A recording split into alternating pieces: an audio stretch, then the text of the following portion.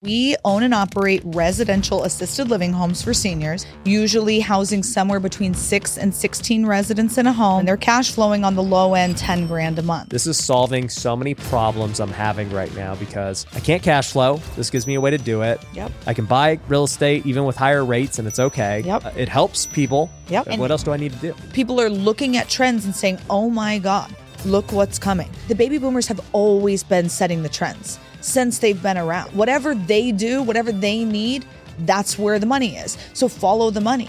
They're going to need home care and assistance. Right now, the silent generation is who lives in assisted living. There's 44 million of them, and there's 76 million baby boomers. So we're about to double the amount of people who need care and assistance, and we're currently 1.3 million beds short. This is a massive opportunity. What do I need to know? I mean, I got a bunch of real estate. What do I need to do?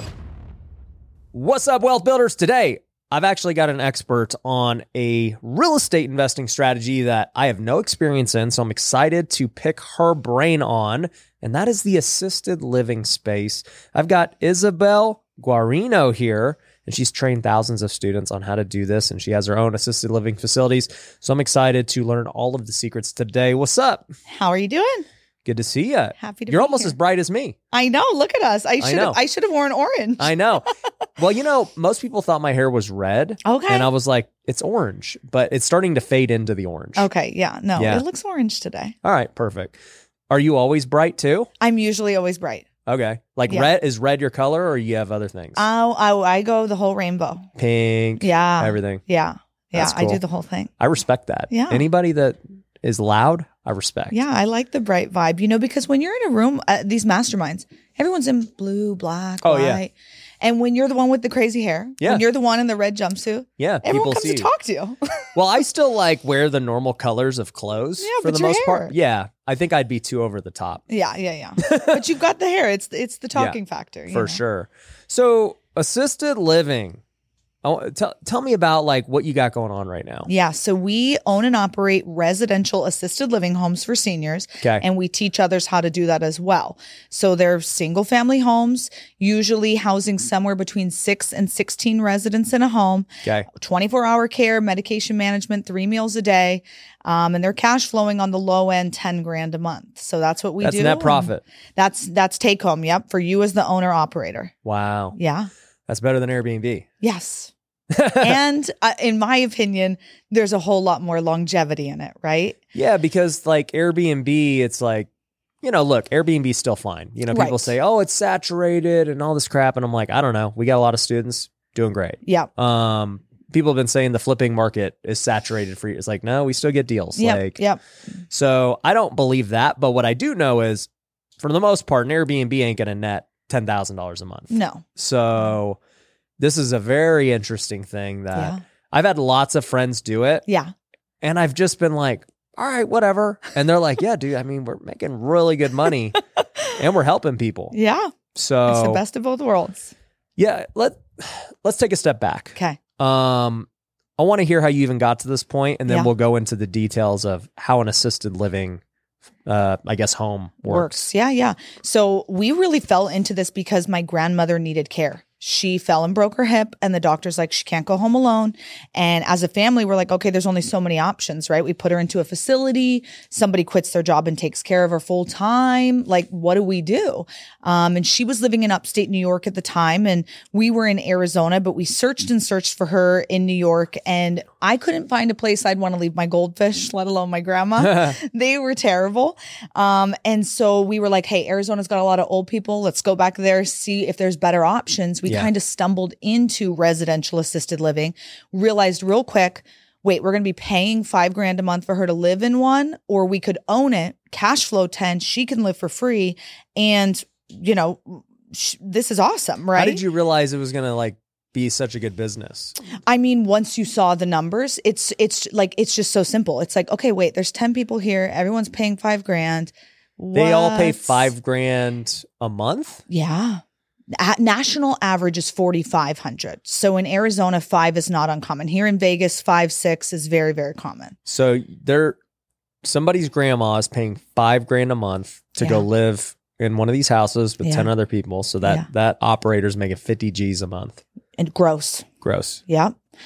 Wow. How do people afford $5,000 a month? That's crazy. If you think about how much it costs you to live, though, your food, your housing, right, your fun activities, insurance, all this good stuff, right? Plus, now you have a private chef, someone wiping your bum, showering you, folding your clothes, making your bed, cleaning your house. So they get full service, food, everything. Yeah, 24/7 care, medication management. It's a 4-to-1 ratio, so 4 seniors to 1 caregiver in these homes, right? Versus a big box facility, a Brookdale, a Sunrise, they have 20-to-1. Got it. So the care ratio is significantly better, and it costs basically the same. So the 20-to-1 would just be your typical retirement home. Typical Brookdale, yep. A typical commercial facility that's doing senior housing, yep. Got it. So you started looking and you saw just like normal people like yourself hosting these? Yeah, about 80% of the industry is run by immigrants, actually. A Really? lot of Filipinos, a lot of Romanians. Oh, I don't know why I don't have one then. I'm Filipino. You're missing out. If all the Filipinos are doing it, Yeah. what am I doing? They're keeping the secret from you, bro. They I don't know. Well, most of them are nurses. And Yes. so is that why they do it? I think that it goes hand in hand with that. I Yeah. also think that honestly, people from other countries have a lot more respect for the elderly. Got it. And I think that it plays into just who they naturally are as amazing human beings. They come over and they're like, hey, why are they just throwing away these people when we could give them quality care, right? And have this beautiful business, care for them towards the end of life and cash flow. It makes a lot of sense. I also think I mean, being a Filipino and being around different cultures, like immigrants really kind of like to do the same thing. Mhm. You know, it's like, oh, you're making money over here. Like, let's do Let's that all do too. it. Yeah. Let's Yep. all do it. Yep. You know, it's like, if you're a Filipino, it's like, oh yeah, she's a nurse. My aunt's a nurse. My uncle, like, I guess I'll be a nurse. Yep. They do kind of all fall into that category. We find often, especially when they're coming over actually from, home countries, then it's like, oh, my friend, my aunt, my sister she's a masseuse. Okay. We're all going to be masseuses. We'll be masseuses. She's doing good. She's the golden child. Yep. So it does happen like that often. So yeah, hopefully all the Filipinos who follow me don't want to be nurse. Well, being a nurse is they're needed. Yes. But hopefully I'm inspiring Filipinos to be entrepreneurs and real estate investors. There you go. That's the goal. This could be the perfect marriage of both their nursing This could. degree. Actually, this is the thing. Yeah. I need to be the face of assisted living. There you go. I love it. So, okay, how did you even find them? Like, where would somebody even advertise this? So the smaller homes do not have obviously as big of marketing budget. There's no big sign out front. You're not seeing a commercial on TV. So you work with what's called a placement agent, basically a realtor for senior housing. You say the amenities you're looking for, the price point, the location, and they will tour you a couple homes, and then you choose which one. They get paid a fee, and the person How much do they make? Usually a half of the first month's rent. Half of the first month's rent so $5,000, they'd make $2,500 for placing that person in your home. And the home Pays person would pay them. Yep, right? not the senior or the family. Yeah. And where do you find these people? Do they get licensed? Like, how does that work? Not licensed. They are just starting their own businesses. Yeah, you can Google They're it. not like realtors who have to go through all that stuff. No. Sounds better than being a realtor. Yeah. I mean, there's a lot of money in it, and you're really helping people, and you get to know all these care homes in the area. So you know who's good, who's bad, who you would want to Yeah, bring if I people already to. knew all the homes in Vegas, like it's basically, it kind of reminds me of what realtors used to be like 20 years ago before Zillow and all this, where like it's a part of the community. well, yeah. And like, if you don't know, there's no way to look where like you only know if you're the realtor and you have driving around, you knew the listings, Yep. you whatever. Yeah. So it's a little different like that. Obviously, some people have Facebook presence and online, to be fundable, you got to be findable. So they have websites and all sorts of stuff like that. But a lot of them are mom and pop style. So not you a would lot of just Google marketing. like Las Vegas assisted living and then like these, what are they called? A residential assisted livings. Yep. And then they'd pop up. Yep. Cool. Yeah. So these agents, help people like your grandma find a spot. Yeah. And you tour some and you're like, all right, this one looks great. Yeah. Then you sign the contract. Sign the contract, the residency agreement. It's not a tenant landlord agreement. So it's not a lease. Do not they a sign like a lease. year thing? Like No, because they could pass tomorrow. I mean, the average stay is 2.5 years, but you don't know how long, right? That's the average. So someone and could like be literally it's just that's how they just die. They're going to heaven or heaven.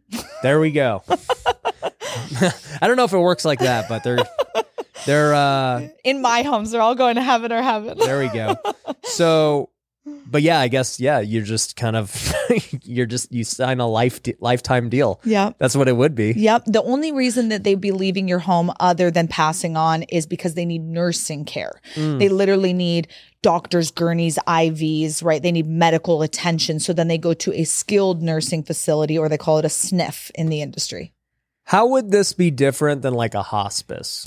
So hospice is an amazing thing that can happen when you're older, right? Hospice, the doctor deems, hey, you're on your last leg of life, basically, and it's free to the family, and they have someone come over and help you one-on-one with your care needs. If you're living in an assisted living home and you are on hospice, the hospice person comes to the care home. So it's a great feature and amenity, and they give you one-on-one care until the end of life. Some people, that's months. We had a woman on hospice for 7 years. Whoa. It doesn't always mean it's happening tomorrow. Right. So a doctor prescribes hospice? Is that how it works? Yes. Usually it's like, okay, this is towards the end. If you'd like to go home or back to your care home or whatever, instead of sitting here in the hospital racking up the bill, you can go back there and we'll send this person to care for you. Entrepreneurs, if you want to grow your business, there is no better investment than your own personal brand. The smartest thing I ever did was start creating content and investing into my brand. Ever since then, we've been able to triple our business. I've been able to raise more money than ever to continue buying more real estate. And it's all because I create content just like this. Now, a lot of people have asked me, Ryan, how am I supposed to do it? I don't know where to start. I don't know who's going to edit it. I don't know even what kind of setup or camera or anything to do. Well, here's the thing. We can help you with all of that at Pineda Media. We have a podcast checklist that you can actually get for free at pinedamedia.com that's going to go over everything you need on starting a podcast. But to make matters even better, we'll actually edit your podcast for you. We'll repurpose it into short form clips like you see on my Instagram and my TikTok so that people will start seeing those clips and watching your podcast and in turn being customers or investors in your business. So if you want the one-stop solution where you can get everything done for you, plus get the education you need to grow your personal brand, then you need to go to pinedamedia.com and book a free call with our team.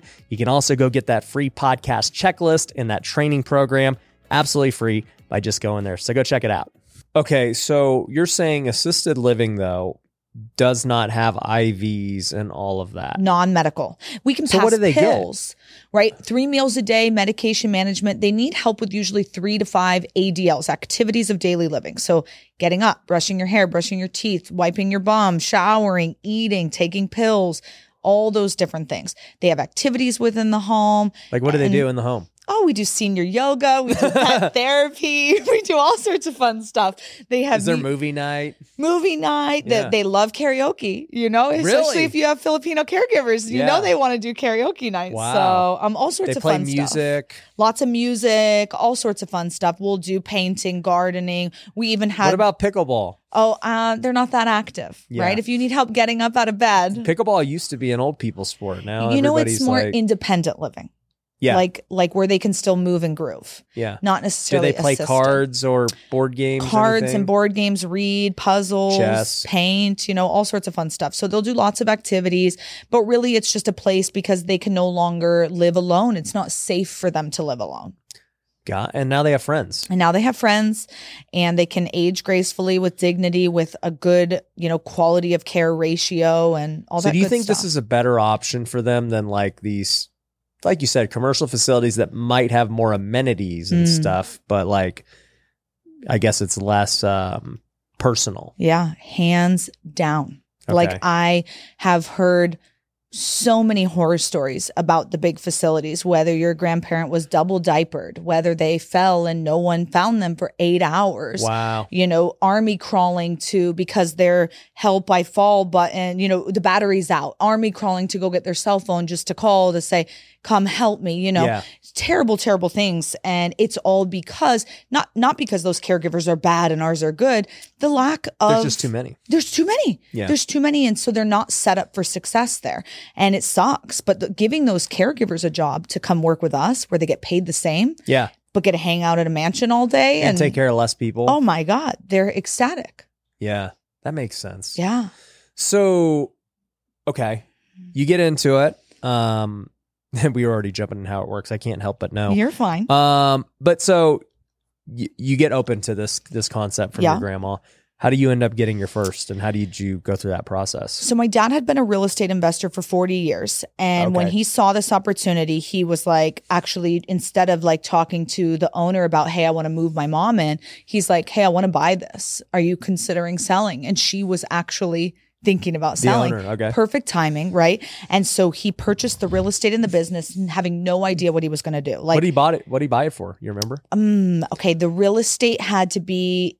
This is in Phoenix, right? This is in Phoenix, and it was like 10 years ago. Okay. So that home is about 3,500 square feet. It's 10 bedroom, 10 bath. But I think at the time the real estate was like 550 and the business was like 150. Oh, because they're two separate things. Two separate things. That house probably worth what, 1.5? Probably. Yeah. Yeah.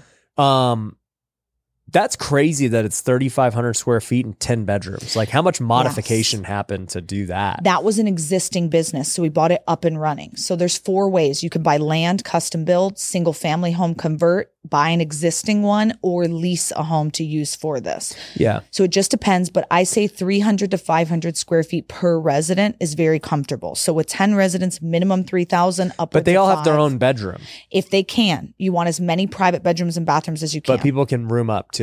You can. And you'll just probably charge less. You charge less. It's a good spend down option. So when someone runs out of money, they don't just stop paying. Usually the family comes to you and says, we're starting to run out of money. We thought she was going to live for a year and it's been 2.5. And, we're paying $6,000 a month. What do we do? And then you say, okay, we've got a shared bedroom for $4,500 a month. Got it. And then the family's happy. They get to stay in the same, environment, and it works. Got it. But you don't want all shared bedrooms. No. But I'm just saying, like, even from as a house flipper, I'm like, man, our 3,500 square foot homes usually are like a 4-bedroom. I know. And so I'm like, man, where are they? You still want like living room, dining room, kitchen, like all the regular things. You're just chopping it up differently. Like 10 by 10 rooms are okay, but 12 by 12 is better. 14 by 14 is You're cutting better. the master into 2 rooms. I get it. Yep. Just chopping it up differently. Maybe using the garage, maybe building out the garage. Yeah. Different ways. Okay. So you're trying, just the key here is, obviously you want some common area, but you're making everything bedroom. You want as many bedrooms as you can. Do they need a closet? They do need a closet, but not a big one. Not like yours or mine is probably, right? Just a small little closet, and they're not hanging a lot of stuff. My wife's closet is an entire room. So is mine. There you go. I have a 5-bedroom house and one of the bedrooms is my closet. Yep. It's so much fun. So no, it's mostly like shelving. Like, cause a lot of their clothes are folded at that time. Right. They're in cozies. They're in like little sweatsuits. They're chilling. Yeah. So, okay. Your dad buys this property. Yeah. Then he buys the business with it. Yeah. And the business was already netting how much, like when he bought it? That home nets us $10,000 a month. So he basically got his return in the first month. Right away. Or the first year, First year. Yeah. Yeah. So it was it was a great investment right there. And that lady, there's a whole story with her, but she basically just needed to get out of that deal. She's super successful now and owns a bunch of them. But that specific one, it wasn't working for her. So he kind of got a good deal on it. Got in, it was already running, made some adjustments. Yeah. But really that business, we still have it to this day. And since he realized, oh my God, this is really good. Yeah. He ended up buying 2 more single family homes, converting them to become. And throughout this process, I started being like, what are you doing? Like, what's going on? And just kind of learning from him, sneaking in the office, listening to phone calls, trying to figure out what he was doing, became his assistant. And then a few years later, his COO. And those 3 homes have been rocking and rolling ever since. So you became a COO, and what was your job? Well, we run a bunch of other businesses. And so I was his COO for those homes, those businesses, but I still helped him oversee his homes. But I'm the COO of the Impact Housing group of companies. So we have Recovery Housing Academy, National Convention, Residential Assisted Living Association, Residential Assisted Living Academy, and then Pitchmaster Academy. So we have like 5 different businesses, primarily teaching people about residential assisted living and how to get it up and running. Got it. Okay. So you're learning kind of under your dad as this is 10 years ago. Yeah. And then, you guys start transitioning to education and all these other things. What are you seeing? Okay. So actually let's just take this one step at a time. So first thing is you can either buy one existing like you did, or you convert. Yeah. Right. I mean, most people probably starting out aren't going to do a ground up development. Right.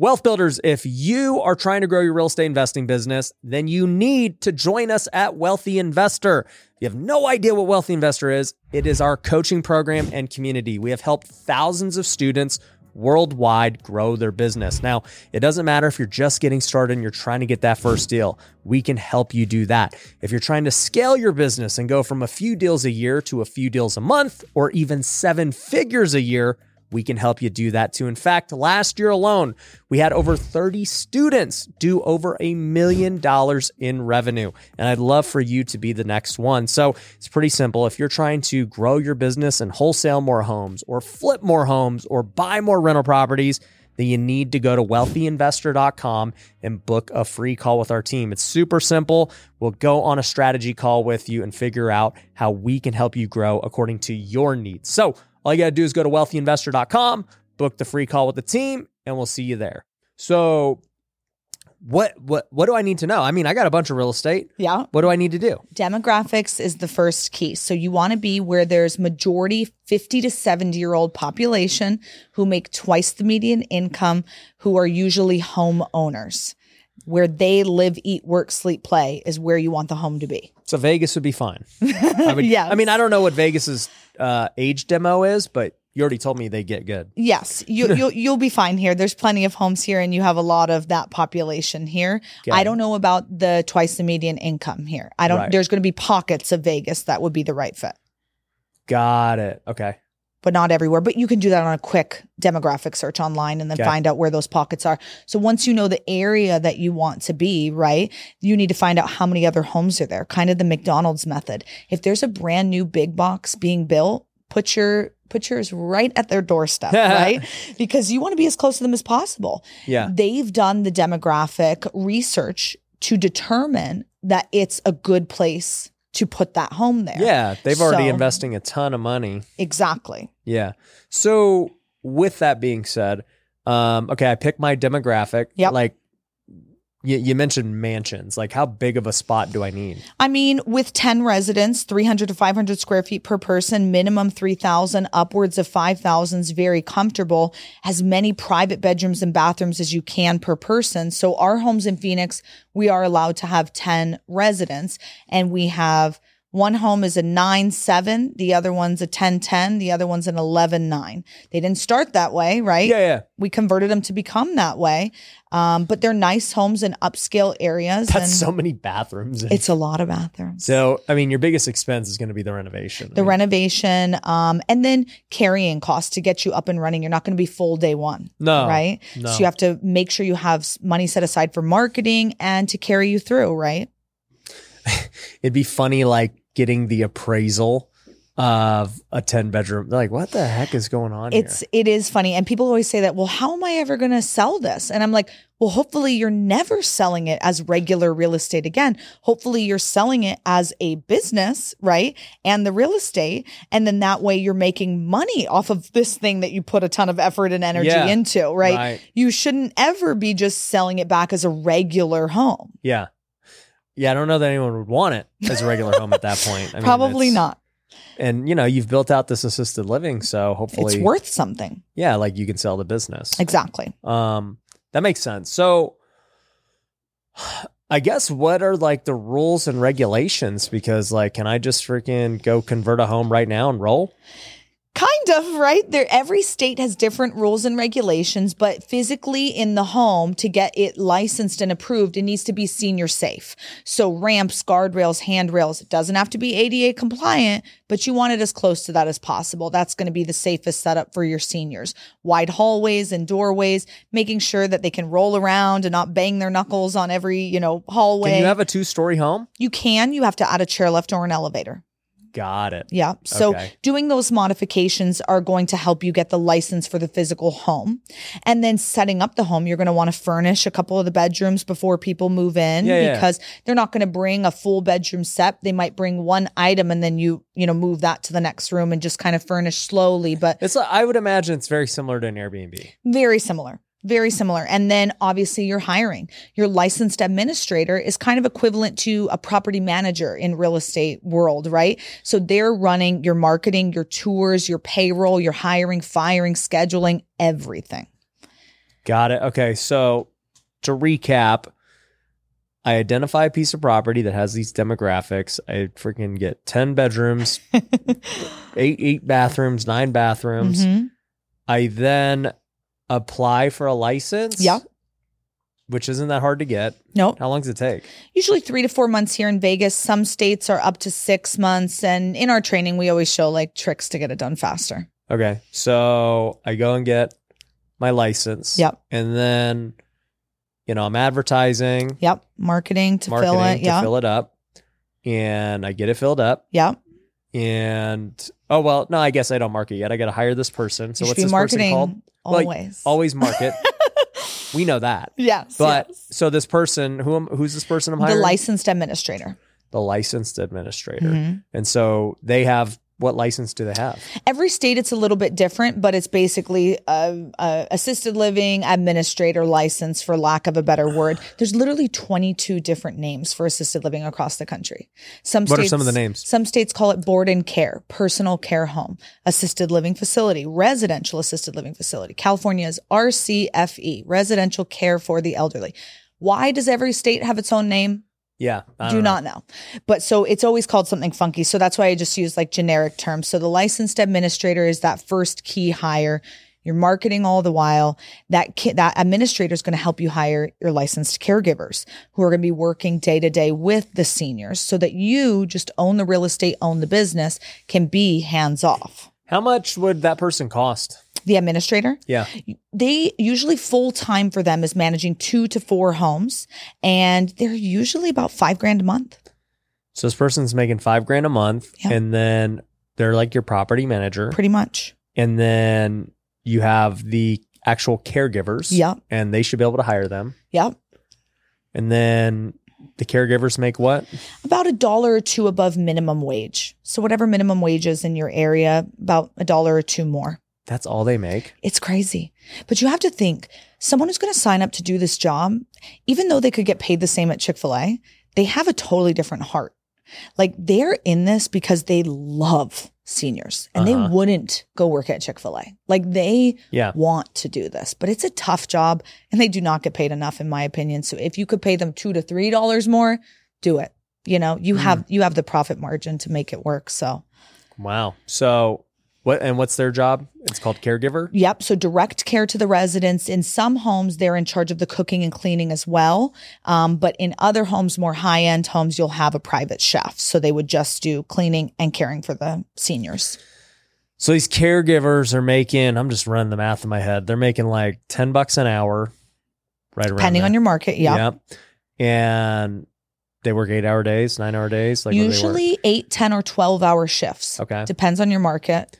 So they're making $100 a day. Yep. You said 2 or 3 of them? Yep. Like a 4-to-1 ratio or 5-to-1 ratio. So if you had 10 residents, 2 in the day, maybe 1 at night. So 2 in the day, 1 at night. So you're spending about $300 a day on these people. And then you've got 30 days in a month. So that's $9,000 a month on them. Then you got the chef. Yeah. Few $1,000. Oh, it's like minimum wage for them too. You'd be shocked at how many people watch Food Network. I'm thinking of a high-end chef because I have a private chef. You have a chef, I know. Yeah, no, that's not what they have. No. No. Think about like a person who literally watched Food Network all day. Then they went to culinary school. They got out and guess what jobs are available? Applebee's, busboy, Chili's, busboy. And they're like, are you kidding me? You go offer them a job to work and be able make to their cook. own thing. Yep. And it's usually like a 5 to noon type of thing. And then they'll go work at somewhere else later. Got it. So it's not as expensive as you may think. So they're like another $50 a day. Yep. And then, but you got to buy all the food. Yep. Yep. So expenses should run around 30 grand a month, not including the house, right? Not including the mortgage, but right. your staffing, your cable, electric activities, right? If you have a chef, property, insurance, all sorts of different stuff, about 30 a month on an average home. Yeah. All the utilities, all that stuff. Yeah. Yeah, that makes sense. Yep. Okay. So you're spending about 30 grand a month on everything. Yep. And once you get a tenant in, I mean, like, you should be pretty good for a while until they die. 2.5 years is the average stay. So yes. Okay. Not a lot of turnover for the residents. How's like the wear and tear on the property? Oh, I love that question because I always tell my landlords, like, if you're used to, teenagers punching holes in the wall and pit bulls being bred in the living room, this could not be more different. Yeah. Because the caregivers who are awake at night, if no seniors are up, they're cleaning. Right. So this home is kept clean and spick and span literally all the time. Plus, the seniors aren't running around like kids making a mess. They're chilling. They're chilling. They're like sitting and they need help to get up and go to their room. They're not like making a mess. Are they allowed to have pets? This is the thing. It's your business. You could do whatever you want. If you want Dr. Doolittle's home of assisted living, you can do it. But for me, we say no pets. Because if you can't bend over to pick up your own situation, how are you going to have a pet? How are you going to pick up your dogs? Now my caregivers are doing it. So we maybe they can have a goldfish. They can definitely have things that live in water and have fins. And we do a lot of pet therapy. So we bring in pets, bunnies, kitty cats. Oh, the pet therapy's for them. For them, yeah. Like mini horses, whatever they want. We're bringing the zoo today. Bring the zoo. Wow. What about, okay, I understand the home. Do they don't need a pool, do they? They don't need a pool because they're not really active. But if the home has a pool, you may just want to leave it for eye candy for we call her daughter Judy, right? The adult child who usually pays for mom or dad's care. When she walks into the home, like, this is great. She's like, wow, mom can go swimming. And it's like, mom hasn't swam in 15 years. Like, you want to swim, daughter Judy. Mom's not swimming. Yeah. But it's good eye candy for her. Do they care about the backyard size? Because I know in Vegas, our yards aren't very big.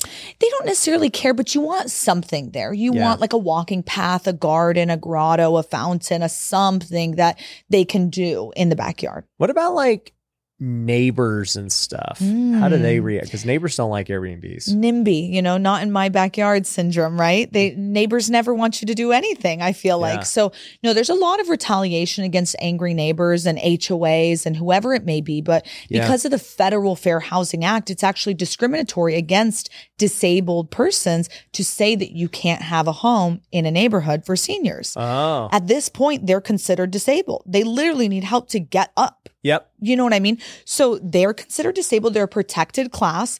And if we can't live here, then this is a federal violation. So is it illegal for HOAs to prevent this? Correct. So that's why we created the RAL National Association to represent all 30,000 of these care homes legally, because there was no association, no backing, no power for us. So people would just try to shut you down and you didn't know any better. You'd be like, okay, now we have a whole legal team there to help back you up if you run into that issue, and they'll fight the Federal Fair Housing Act all day. Do you think it's worth buying in an HOA and if you can avoid it, avoid it. Yeah. Like, why ask for a problem? You know, just avoid it. Yeah. But not all HOAs are created equal. Some cost $1,000 a month and some cost $50 a month, you know? So it just depends what you're looking at there. Right. That makes sense. So there's not really any legs for HOAs to stand on. Mm-hmm. And the city's just going to approve it anywhere. There's not because here in Vegas, Airbnb's basically illegal. Mm-hmm. And it's like Henderson did a thing where, you had to claim your spot. And if you didn't get your first spot in, the lottery, you can't really ever get a spot. Yeah. It's not like that. There are rules, distance rules. So every city and state has different rules on distance. For some states, it may say you can't have an assisted living home within 300, feet of another assisted living home, which Vegas, or Henderson was 1,000. There you go. So they can have a distance rule, right? And that's fine. That is a legitimate rule that they can have, right? But they can't, as long as you fall in all the regulations, you should be fine. But to me, that's not that crazy. You find all the other care homes, you pick one that's not Is there something online that's showing them? Like, how would you know? We created a map that has all 30,000 of them. It's called the RAL Home Locator map, and it's online and you can search all 30,000 of them. But if not, you would have to go to your state DHS website. So Nevada DHS, pull up all of the care homes and then separate them What by is DHS? Department of Health and Services or something like Okay, that. got So it. go to your state website. They'll have a sheet. Most states are not in Excel form, so good luck with sorting that. But that's why we created that map so that we can have all of them in one area. Got it. And then I just have to look up what Vegas's rules are. Exactly. Your codes and covenants, your rules and regs are going to be on that DHS website. It's like a big Bible, right? That has all the rules and you just follow along with the rules. And the good thing is your state, my state, Arizona, we have rules. These exist. There's 3,000 of them in Maricopa County alone. Right. So it's insane how many there are in Arizona. And then just in the US, some states are really lacking, right? Right now, the silent generation is who lives in assisted living. There's 44 million of them and there's 76 million baby boomers. So we're about to double the amount of people who need care and assistance. And we're currently 1.3 million beds short. This is a massive opportunity that I feel like people are sleeping on because, let's be real, it's not very sexy, right? Yeah. It's not like... there's definitely like a lot of headache to getting it started too. I mean, it's not like an Airbnb. Like an Airbnb is easy to convert into. Yep. It's like, all right, well, let's just furnish it. Yep. And we'll roll. But this is like, well, we're going to have to License. get a very specific kind of house. Yep. Caregivers. You know, you're running a business. You're running a business, and I say that there's a lot of roadblocks in this. There's a lot of speed bumps. There are things to be learned because this isn't the easiest venture. If you're looking for easy or get rich quick overnight, this is not that at all. Got it. There's money to be made. The risk is high. The reward reason is high. I like it, and going into this interview, I didn't like plan to like want to be like, yeah, let's do this. But what I will say is I've been struggling to buy rental properties because of higher rates. And so like, majority of what we do is in Vegas on the single family side. And so I'm like, all right, well, we get all these deals on single family and I would love to keep some of them, but you pencil out the numbers after the refinance, you're going to lose money every month. Yep. And, Airbnb doesn't really work. And so you're like, man, dude, I guess I just kind of got to not buy them and I'll just keep flipping and it's fine. We'll make money. Yep. But, obviously we know that owning long-term assets is going to make you a lot of money. Yep. So I'm like, okay, this is an interesting thing because for me, it kills two birds with one stone. If I'm going to buy a luxury home and I can get a discount, like good, I'm owning a luxury home now. Yep. That's awesome. Obviously I got to like make it way different than what a luxury home would traditionally want. Yes. So that's an issue. But overall, okay, it gets done. It's up and running. Once one's done, I mean, now I've built out a team that can handle a bunch of them. Bingo. We always talk about having a 3 homes within 20 to 40 minutes of each other because you can share your staff. You can share your resources. Exactly. And that's everything in Vegas is 30 minutes from each other. There you go. So like it really doesn't matter. Yep, there you go. That's perfect then. But 3 of them, and our homes, we have what we call a level 3, a level 4, and a level 5. So level 3 is right about average rates, a little bit above. Level 4 is a bit nicer, and level 5 is like the tippy top nicest type of home you can get. The rates are different. So when someone tours maybe the high-end home and they can't afford it, then we say, we've got options for you. Yeah. Come check out these other ones. We actually did get an assisted living deal maybe like a month ago. My COO texted me. He's like, do you want this? And I was like, I don't even know what I'm looking at. Like, I don't want to deal with it. Send it to me. Yeah. Well, I might buy it now. Yes, I kind of understand now. Yeah. So if they're already going to come with the business built in and if they're legit, then maybe I can take that staff and make it happen. Exactly. Yeah, this is a quick way to get into it. Yes. The biggest thing, honestly, the biggest tip I can give anybody starting in this is systems, especially if you want to be more hands off. I mean, that's with every form of real estate, but systems, because if you don't want to be there every day, which I don't, I'm not at my homes. I literally go to them every other month and then spend 5 hours a week on them. But I got to that point because of systems, Right. Setting everything. Are all yours in Phoenix? All of them are in Phoenix, Scottsdale area. Got Yep. it. Okay. Yep. And then we invest in other people's across the country because obviously I'm teaching so many people that sometimes they come with good deals. I'm like, let me see. I'm interested. I mean, I do that with my students now. Yeah, you never know. Sometimes they get good stuff. Oh yeah, a wealthy investor. I mean, we've done some apartment deals together. We've done some flips together. Yeah. And so it's been great. Good. So okay, I'm definitely gonna look at that deal. Remind me that, Austin, so I don't forget. I might have an assisted living by the time this podcast goes out. There we Who go. Because I'm definitely sold. And look, what I do like about it, some people probably like have given up now because up to this point we're like hyping it up and we're like, oh yeah, you know, all this money. And then you're like, but yeah, you know, XYZ, this is, you know, it's still hard. It takes work. Yeah. Yep. And I actually like that because when something is hard, people don't want to do it. Correct. And so Airbnb is pretty easy for the most part. Like to me, I've said this, like Airbnb, in my opinion, is the easiest way to get into real estate. Yeah. Flipping a house is not easy. Yep. Wholesaling is easy on the surface, but you know, you got to get a good deal. Right. With Airbnb, you can go sublease something and you're freaking running. Literally.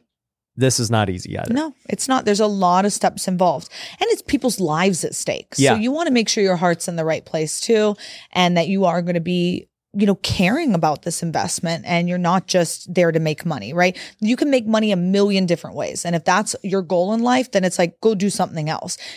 We say do good, do well. Yeah. You have to have that balance. Yeah. You know, it can't just be about making money. You have to actually care about the people in the home, your staff who's going to be running it, and make sure that you're going to run a good business. Yeah. How much does it matter to, because like, now we're talking about luxury homes, right? Yeah. And so luxury varies, but you know, here in Vegas, let's just say I go get a 4,000 square foot home in a pretty good area. Maybe it costs me like $700,000-800,000. Okay.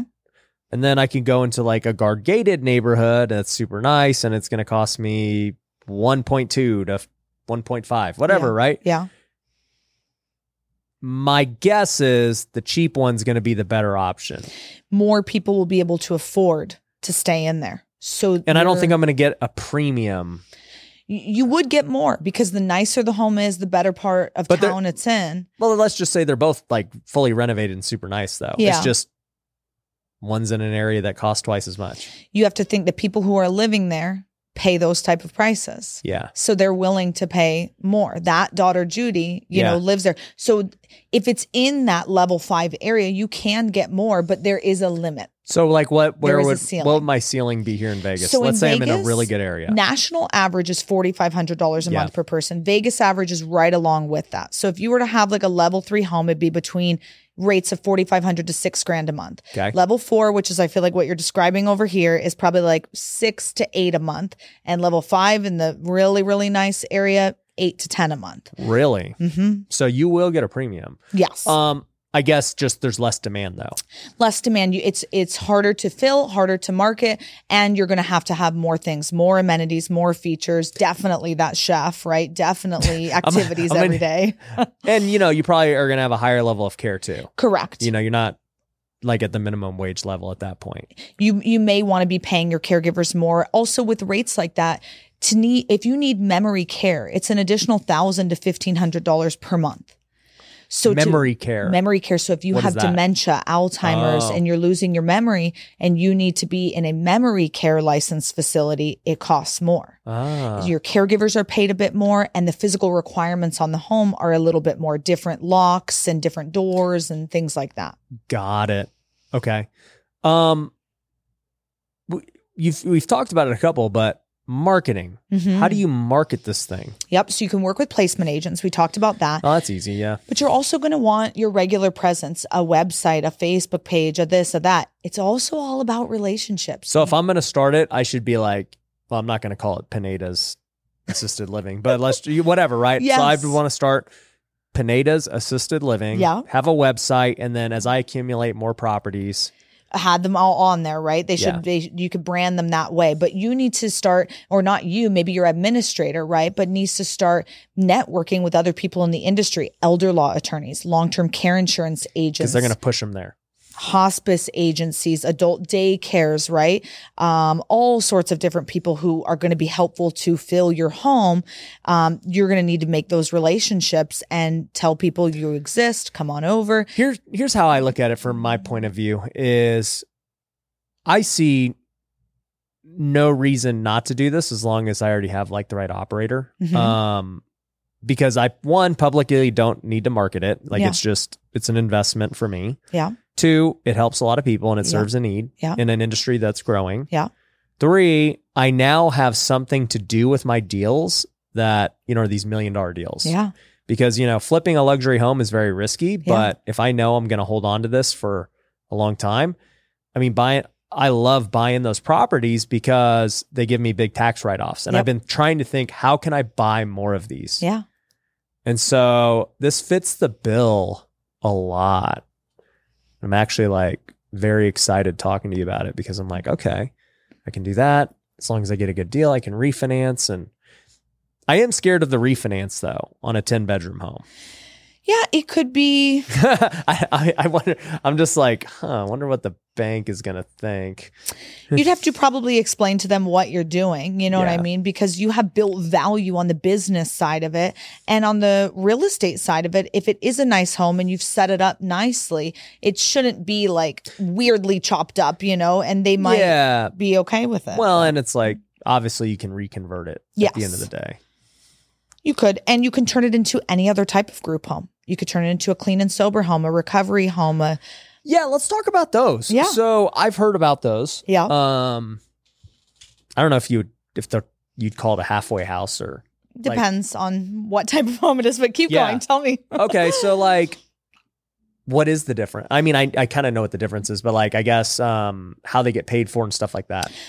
Okay. So it really, really depends on those homes. So in our seniors' homes, right, mostly it's private pay. If you have long-term care insurance, amazing. That will cover your care needs. But if not, it's private pay. So how often, like what's the ratio, would you guess, is insurance versus just private? 10% of Americans have long-term care insurance. So 90% of people are paying this $6,000 out of pocket. Or they're living in government-funded homes using Medicare, Medicaid, getting quality care that's about $1,800 a month.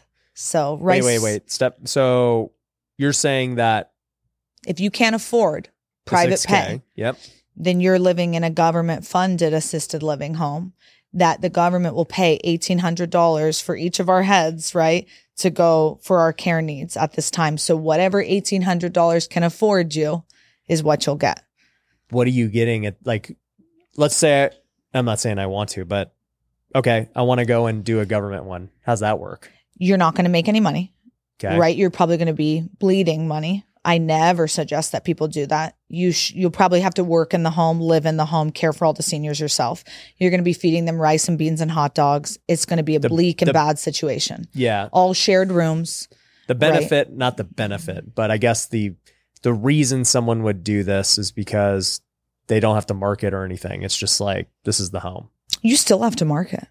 I thought the government's going to place them there. No, it's just the government pays for it. So when they come to you and say, I can't pay for it. Why would anyone do this? They just don't know any better? Yes. Got it. Yeah, that's like, do not do that. But there are big facilities that do that too. And if that's easier for them. Yeah. Because they can make it profitable. They have big numbers. So how I'm saying 20 to 1, they might do 50 to 1 in a government funded home. Yeah. Yeah. Yep. So it just depends. But in like a recovery home, if you are like justice involved, like you're out of prison and you need to go live in a recovery home, right? Yeah. The government will pay for you to go live in a recovery home, to give you some time to get on your feet, right? So now you can go hold down apartment on your own. You need to prove that, hey, I could stay here. I could pay this. I could whatever. They get drug tested and all that stuff, right? Yeah, they should. I mean, if you're running it properly, then you should. Yeah. But that's like what a halfway house is, isn't it? It's giving them time and opportunity to get back on their feet so that they can go out and hopefully live So a what better would the life. government pay for that? It could be anywhere from $500 to $800 a week per person. A week per And those homes are very different, right? You are not in luxury areas. You don't want to be in the worst areas because you don't want to put them back in an area that damaged them to begin with. Temptation. You want middle area, right? But you do not want private bedrooms. They should not be alone. You should have 2 to 4 in each bedroom. So you could just have a normal house. You could have a normal house. You don't even need like a mansion. It's you could just have a 4-bedroom house, 4 people in each room, 16 people. They're coming and going. You have to think some are working night shifts, some are doing day things. So it's just a place for them to be able to hold something down so they can go out and change their life after. You know what? This just reminded me, funny story, not funny, but it just is what it was. I got my career started flipping couches. So before I was flipping houses, I was flipping couches. And so I picked up couches and I delivered couches literally over 1,000 times. Yeah. And I remember actually going into one of those homes. Yeah. You're describing, and I was delivering a couch because they needed a couch, and like it was just a normal home in like a whatever area. Yeah. And they had built all these walls to like have all and I remember walking through like, what the heck is this place? Yeah. He's like, yeah, we rent it out every week to people, and I just like didn't even get into it. I was just like, whatever. Whatever. I was like, who would live here? But like, whatever. And what you're describing is exactly what that was. Yeah. So there's a big need for that too. And I always tell people, like, find out where your heart is, where your heart lies, Yeah. Your heart's got to be in it to do this business. 100%. Whether it's seniors, whether it's recovery housing, whether it's developmentally disabled kids turned adults, right? There's a lot of types of group homes you could do. So let's talk about that. How does it work with that? I wish that I had cracked the code on that because we're so niche on senior housing.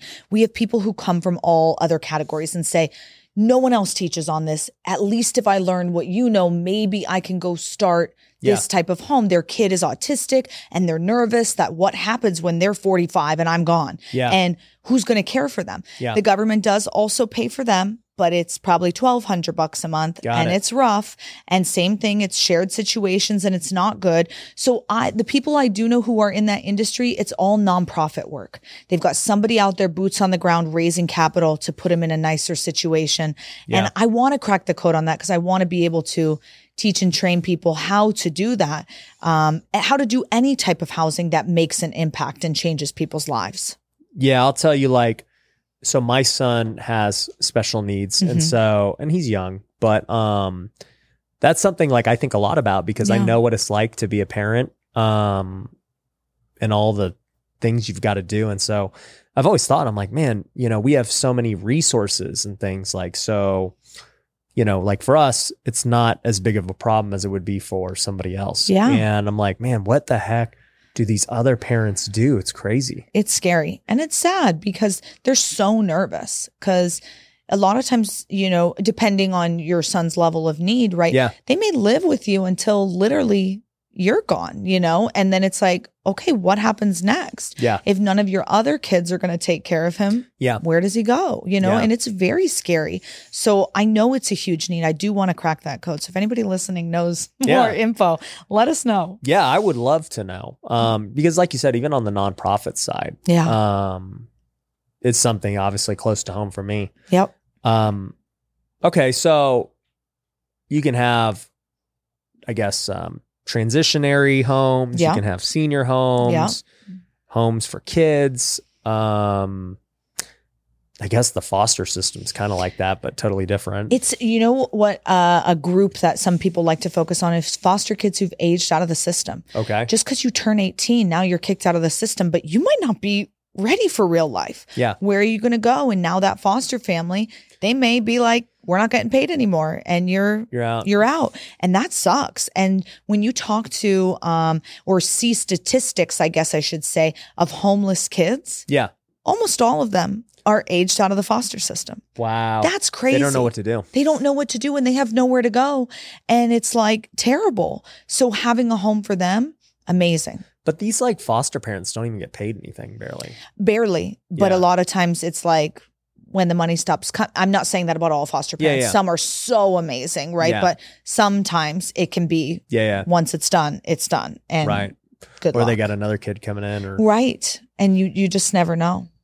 Yeah, that's crazy. Yeah. Man, this whole world, and obviously I'm not like super exposed to it, but this whole world of like people who need homes. Yeah. I haven't really like thought about. Yeah. But like you just described, basically 4 different sets of people that, like what do they do? Right. That's the question. Right. And it's pretty crazy when you think about just our economy right now, right? A lot of normal people aren't even going to ever be able to afford a home. Right. Like we have a crisis for normal people. Yeah. I mean, like alone, imagine a normal person. I mean, who spends, like $6,000 a month. Like that's a lot of money. Yes. Yes. So we already have a crisis for them, but all of these other underserved populations also need housing and opportunity. And your heart can be so big and want to serve everybody. I sometimes have to be like narrow, like focus, right? Yeah. And just focus on, senior housing's our thing.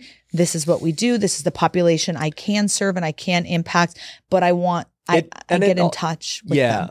And it also for sure seems like at least the most lucrative as an investor. Of all of the types of group homes, by far. Got it. So group home would just be described as all those different classes you said. Correct. It's any type of shared housing, right? A group who is, even student housing could be considered a group home. Right. Right? Shared housing that's not a family living in a home. For whatever reason, they're all living together. It could be Golden Girls style. It could be battered women. It could be LGBTQIA kids who were kicked out of the home. Like it could be a million different groups of people. And that's where you can go crazy. You specialize in your niche. You got to find your niche. I only do this. If you fit this category, this is your home. We got you. That's funny. Yeah. Only people tough. who wear bright clothes and dye their hair. There you go. You might be able to do it. We could do it. So, okay. All that makes sense.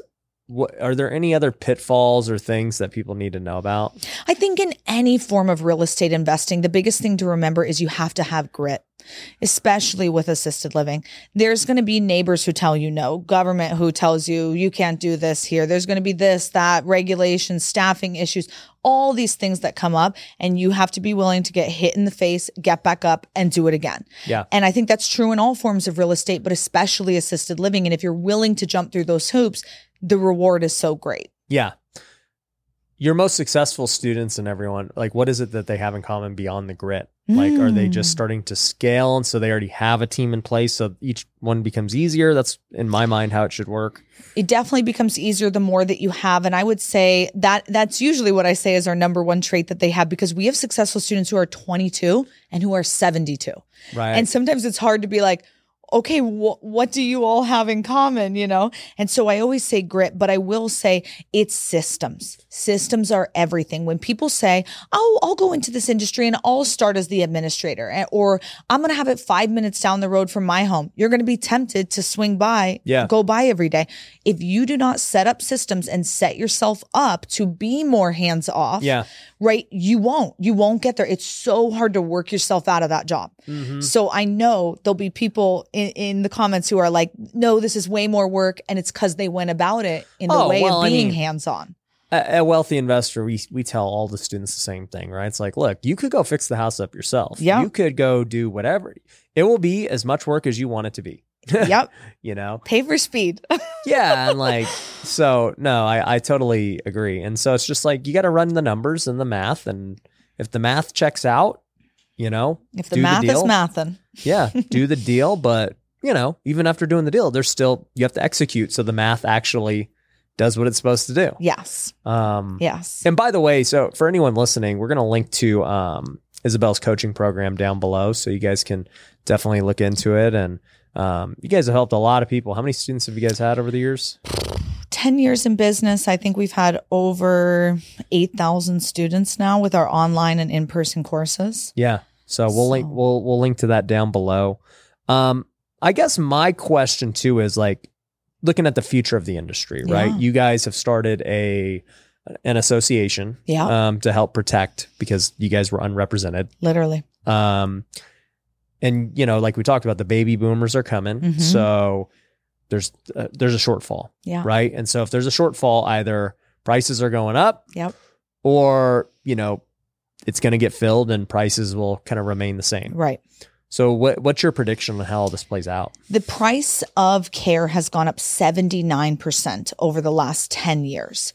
And with us doubling the amount of people who are about to need care and the lack of beds right now and what we call the silver tsunami coming, I see this next 20 years being huge for this industry and people starting to realize, oh my God, this is a massive crisis. I had no idea how much this costs. What am I going to do? I mean, most people are doing, two people working in the family these days. Yeah. Right. There is a lot of times not a wife staying home, taking care of the kids who then, okay, a loved one falls sick. Now they can take care of them. A lot of times the wife is now working too. Yeah. So who's going to quit their job and take care of them full time? So people are not prepared. My wife's a stay at home and we have a nanny too. That's a lot of work. It's a lot of work. I watch her with the kids and we got a third on the way and I'm like, this is a lot of work. When are you due? I'm pregnant right now. Oh, my wife is due in September. So by the time this launches, I should probably have a kid. I love it. Another one. Congratulations. Yeah. When are you due? December. Yep. Awesome. Yeah. And it's your first? My first. What are you going to do? Oh my God. I don't know, Ryan. How's it been running a business being pregnant? That's so funny. I was just talking to Brian about that and he's like, are you tired all the time? And I was like, I'm tired. Last year I traveled 33 weeks out of the year. Whoa. Yeah. I speak on this all across the country, literally on stages everywhere. And I love what I do and I love traveling. I was a flight attendant before I did this. Oh, okay. So it's fun for me. It's fun for me. But I'm like, that's obviously going to slow down a bit because, they kind of require me to live to an extent. Yeah. So yeah. It's just, life is going to change and I'm going to take it one step at a time. But I'm blessed that most of the businesses are extremely hands off for me right now. Everything is set up so well with systems to the point that, I have an idea and I have teams that can just bring it to fruition. And I'm very, very blessed to have that. Yeah. No, that's amazing. Do you see yourself ever settling down and not being in business, like going full mom, or what do you think? I don't know. I think I'd be bored. Yeah. I love kids and I want to spend as much time with them as I can, but I work from home. So I think I'm going to, right now we plan to have a in-home nanny, right? And so I'm going to be able to see them, in between meetings, in between calls and run over and say hi as much as I want and need right now. So, but I don't know if I see myself slowing down. My dad, who used to run the business, passed in 2021. And so I moved from his integrator for 8 years to the visionary over the last couple years and running everything behind the scenes to being front and center. And that was a huge shift. Yeah. How's that? Like, very few integrators who are really good make good visionaries. Oh, it's so rare. Like Gary Harper was like, this is like pretty much impossible, right? But I tested higher as a visionary than an integrator always. And so I just think when I worked with him, I suppressed a little bit of that in me because I loved his vision so much that I could get on board with it. Yeah. So but it's just different. And it can definitely work because, for instance, Brian, who you mentioned earlier, is definitely a visionary too. We both are. Yet, I brought him on board to Wealthy Investor and, he's been great. Yeah. He's able to execute the vision, but he also has the freedom to cast his vision too. Yes. So we had a good working relationship like that. And I'm honored to be able to carry on his legacy and keep this moving forward. And if I didn't do it, then I don't know where we'd be. I don't know what would be happening. So yeah, that's true. I mean, you got so many people that, like, who else is going to tell people about this? I mean, there's other people, right? Competitors popping up every day. Yeah. And I love it. I'm like, imitation. I believe imitation is a form of flattery. Yeah. I will believe that till the day I die, or else I'll drive myself crazy thinking. Anytime someone dyes their hair, they're copying. They're copying you. Yep. I'm the first guy ever to dye my hair. But I think they're saying, hey, I like it. I want to do it too, right? Yep. And so when people come up and they're training on it, I'm like, that's amazing. Yeah. No one can take away that we've been in the biz for 10 years. No one can take away how many people we've trained, how many success stories we have, that we're basically the first, the best, and the biggest. Yep. And we've created the systems that they're now using. Yep. No one can take that away from us. And so everybody train as much as you want. We need more people in this industry. How long was this industry in play? I mean, your dad got into it 10 years ago. But it was long before. Yeah. Like, how long's it been around? I mean, as far as I know, forever, right? Like we know people who've like, I've owned homes since the 80s, and I'm like, awesome. So there's been people it's been doing this. like it's become like I've heard it. Yep. Like in the last, call it 3 years, I've really heard it, like the drum picking up. Yep. Have you noticed that? 100%, because I think that the silver tsunami is starting to crest, right? We're starting to see people are looking at trends and saying, oh my God, look what's coming. Like, if you want to talk about like having a crystal ball to see the future, like what should I invest in, right? The baby boomers have always been setting the trends since they've been around. Really? Whatever they do, whatever they need, that's where the money is. So follow the money. They're going to need home care and assistance. Even if you don't own an assisted living home, invest in diapers. Invest in medical beds, invest in pharmacies. I don't know. Think about what seniors are going to need. And that's where you should be investing, because it's like this is happening right in front of our eyes. Yeah. And I always say that with real estate as a whole. Like the reason I'm so like, now I'm pretty excited. I'm going to go have a meeting with my team after this. But the reason I'm excited is because it is just, it's a merger of real estate investing and business. Yep. Which are the two things I'm best at. Yep. And, I think about, what businesses do I like? So like, actually, let's take a step back. Why do I like real estate investing? Well, one, I mean, it's just what's made me who I am today. Yeah. Number one. But two, real estate ain't going anywhere. Nope. And we have a massive shortage of real estate, to your point, right? Like, people think prices are going to go down because rate is like, no, like there's not enough supply. Like they're not going down. I don't care what anyone says. And the fact that, half the population is locked into a low interest rate right now, they ain't selling. Nope.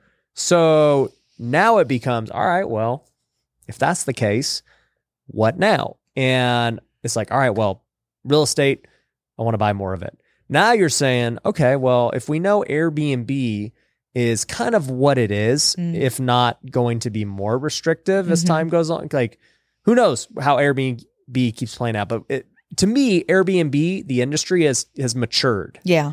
Like, it's kind of like at its whatever it is. Yeah. Assisted living has not matured. No, we're not there yet. No, and it's like, this is still like, I got on Airbnb about 6 years ago. Yeah. When it was not matured. Yeah. And like people were like, dude, it's kind of weird like staying at somebody's house. And I was like, I think it's freaking cool. And I was like, I'm going to make a ton of money doing this. And like I did. Yeah. And that's kind of how I see assisted living right now, of like, okay, this is solving so many problems I'm having right now because I can't cash flow. This gives me a way to do it. Yep. I can buy real estate even with higher rates and it's okay. Yep. It helps people. Yep. It's like, what else do I need to do? And if you're thinking long term, right? Yeah. If we're talking like who would want to buy these, right? Hedge funds are not going to want to buy 1-2 homes. They're going to want to buy a pack of 100, right? Yeah. So you go crazy, you get 100. That buyout is going to be massive, right? So that could be one exit. The other exit could be like, hey, this is a place that my parents could go, a place that I could go and live for free, and cash flowing businesses I can pass to my kids that they could then sell or they live in for free. And it's just something for our family. What's the most amount you've seen somebody have in one city? Of homes? Yeah. One of our students has 26 homes in Colorado. All right. I'm going to beat it. Yep. There you go. Do you think I could do it in Vegas? Do we have enough capacity? I don't know the Vegas market as well as you do. Okay. But I'm sure that I know you have a lot of old people and you do have a lot of money here. Yeah. So I think that it could be good. I don't need to mess around with these other places. There you go. I can lock it down in here. Yep. Because then you could be known as the, face of assisted living here. It's, you know what? My ad is going to be me with gray hair. And I'm like, guys. Dye the hair gray for a bit. I'm like, guys. And I'm going to add some like the wrinkle filter and stuff. That's so funny. You need to join my assisted living. We're active over here. We have fun. It's great. That's funny. No, but I actually do love experiences too. So like, I think it's right up my wheelhouse. Like, you know what? My standard would be, I'd want to send my grandpa here. Exactly. Like, how do I build something that I would be like, yep, grandpa's going to be living. Yep. That you're proud. Yeah. Yeah. I love that. Yeah. That's how we started. That's how everybody should start. You got to have a strong why. You got to have a passion. You got to have a reason why you want to do this, Yeah. No, I love it. So I guess the last question I'll go with is, I mean, what are you seeing with regulation? Because like I knew with Airbnb over the years, I'm like, yeah, this thing's definitely going to tighten up. Like the government doesn't know what to do with this, and every city's got its own rules. What you're telling me is really good, that you can't fight the actual, I guess, Supreme Court law of like whatever you were saying it was. Right, Federal Fair Housing Act. Yeah, like that you don't have with Airbnb. Right. So where do you see this going politically?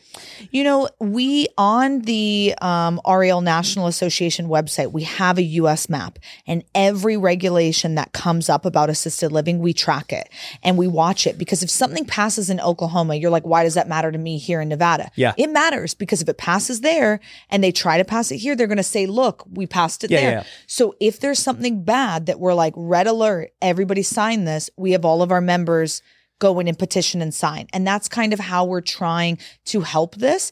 Lobbying governmentally and having power at the top is that next step, because the big boxes, they have more money, power, and resources than the solopreneurs like us. So do you think it's the commercial ones trying to get rid of you guys? 100%. When COVID happened, it was shocking, right? The big box conventions, we used to go to them and they'd be like, you guys are so cute, 10 beds. Oh my God, so cute. And we were like, okay. And now COVID happened and they were like, how do we be more like you? How do we turn our facilities to look and feel more like you? Because 97% of COVID cases happened for seniors in large facilities, not in RALs, only 3% in RALs. Wow. So we were a lot. But how many beds is your guys' percent compared to the big box? So, total of all the assisted living beds, 61% are 25 beds or less. So we're actually the majority. Oh. But they treat us like we're nothing because because we don't have a big sign and a big presence, and it's like, well, you have no unifying thing. Correct. Like they do. Correct. And so they band together and try to make all sorts of crazy regulations. Like what? You have to have commercial kitchens. Oh, why do I need a commercial kitchen in a residential home? You need parking for 50 people. Why would I need that, right? And so they'll do these crazy things that they can accommodate. Yeah. But that are like, this doesn't make sense. And so that's when we're like, hey. So did any of those get passed, or how'd it go? Some counties do have funky rules where they will have like, you have to have one parking spot for every 3 residents. Right. And it's like, they don't drive. Like no one has a car. No one has a car. They're never leaving. I'm not saying we don't need parking, because we do for caregivers, for people coming by. But like, come on, like this is stupid, right? In one area of New York, they do have to have like a full like lot, like with the lines and the curb and everything. They have to have a full what? Lot, like a parking lot with like X amount of spaces, and they have to make it look like a facility, like but a it's parking house. lot, and it's a house and you don't have to rezone a commercial though. Do you? Usually no, like 99% no, but there's some rare cases where it's beneficial to do that. But most of the time it's just residential, R2, R1, sometimes special use, special condition stuff, but it's usually residential. Got it. Yeah. Okay. Yeah. So is there anything like any big cases going on right this moment that people need to know about? Colorado is struggling right now. That's one state where they have a lot of the big boxes coming together and lobbying hard to basically just put us out. Now, my goal is to at least have it not diminish the people who are already there. Maybe I was going to say, what about the guy with 26? I know. I'm hoping that they can be grandfathered in and that they'll be good. And maybe it's just they're making it difficult for the people to come. But I'm really, we're really fighting that at least it. Well, I can tell you, like in Big Bear, where I had a bunch of my Airbnbs, I've sold a couple, but I still have a bunch.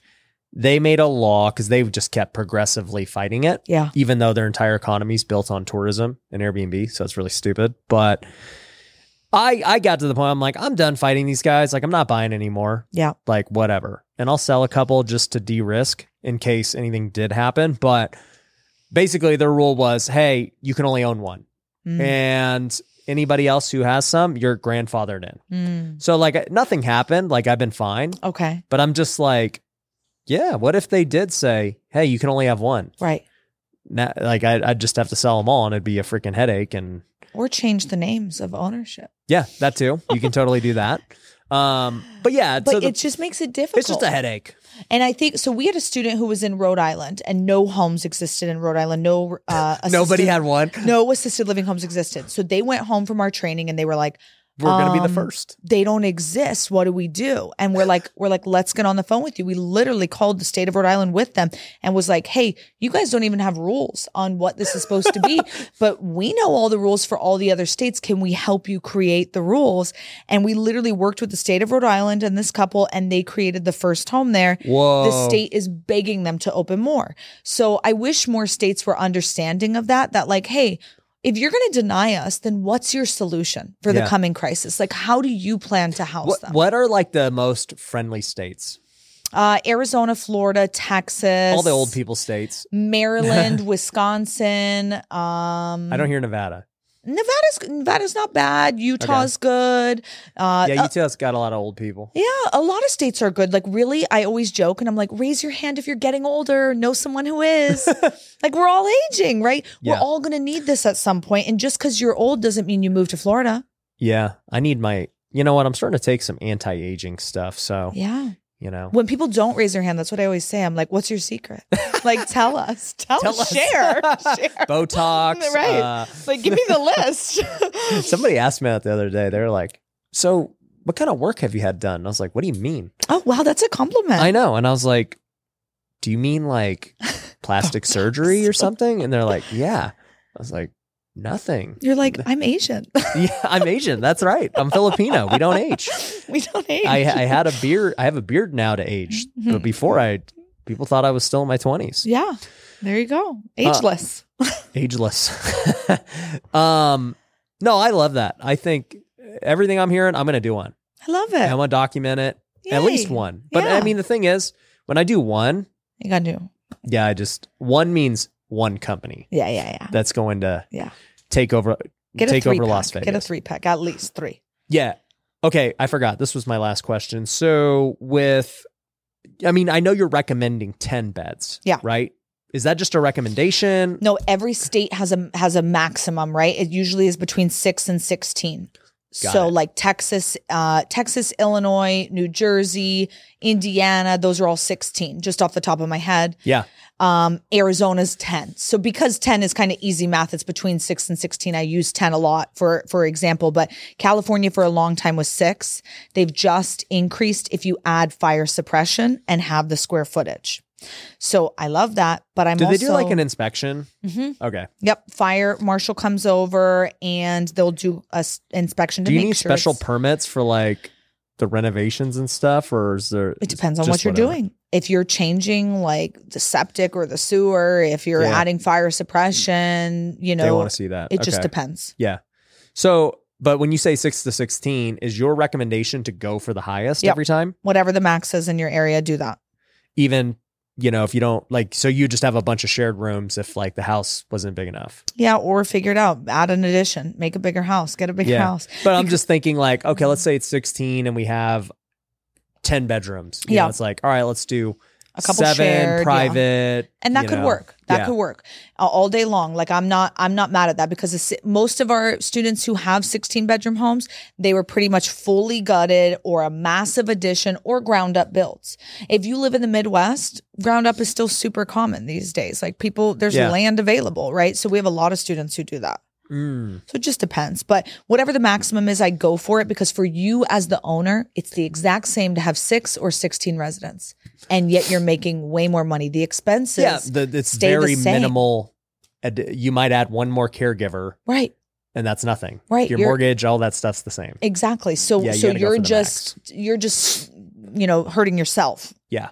And you're offering more affordable rooms by doing shared to other people. Having some options is always good. At least what about 1 bathrooms? to 2. People want privacy, right? And so you have to think these are average rates. So in a home where the average rate is $5,000, you might have some people paying 7, some people paying 3, right? It's average, right? So if you have your own private bedroom, private bathroom, you're paying more than someone who has a private bedroom, but a shared bathroom. Right. or shared. Most people are going to have shared bathrooms. Most will, because bathrooms are, That's the way they're built. Yep. And they're pricier to put in than a room. A room is easy. But like, I guess with a 10-bedroom home, how many bathrooms would you expect to have? I would aim for like 7 or more. Because the more you have, the better. Yeah. So it's a mix of shared, a mix of private. Yep.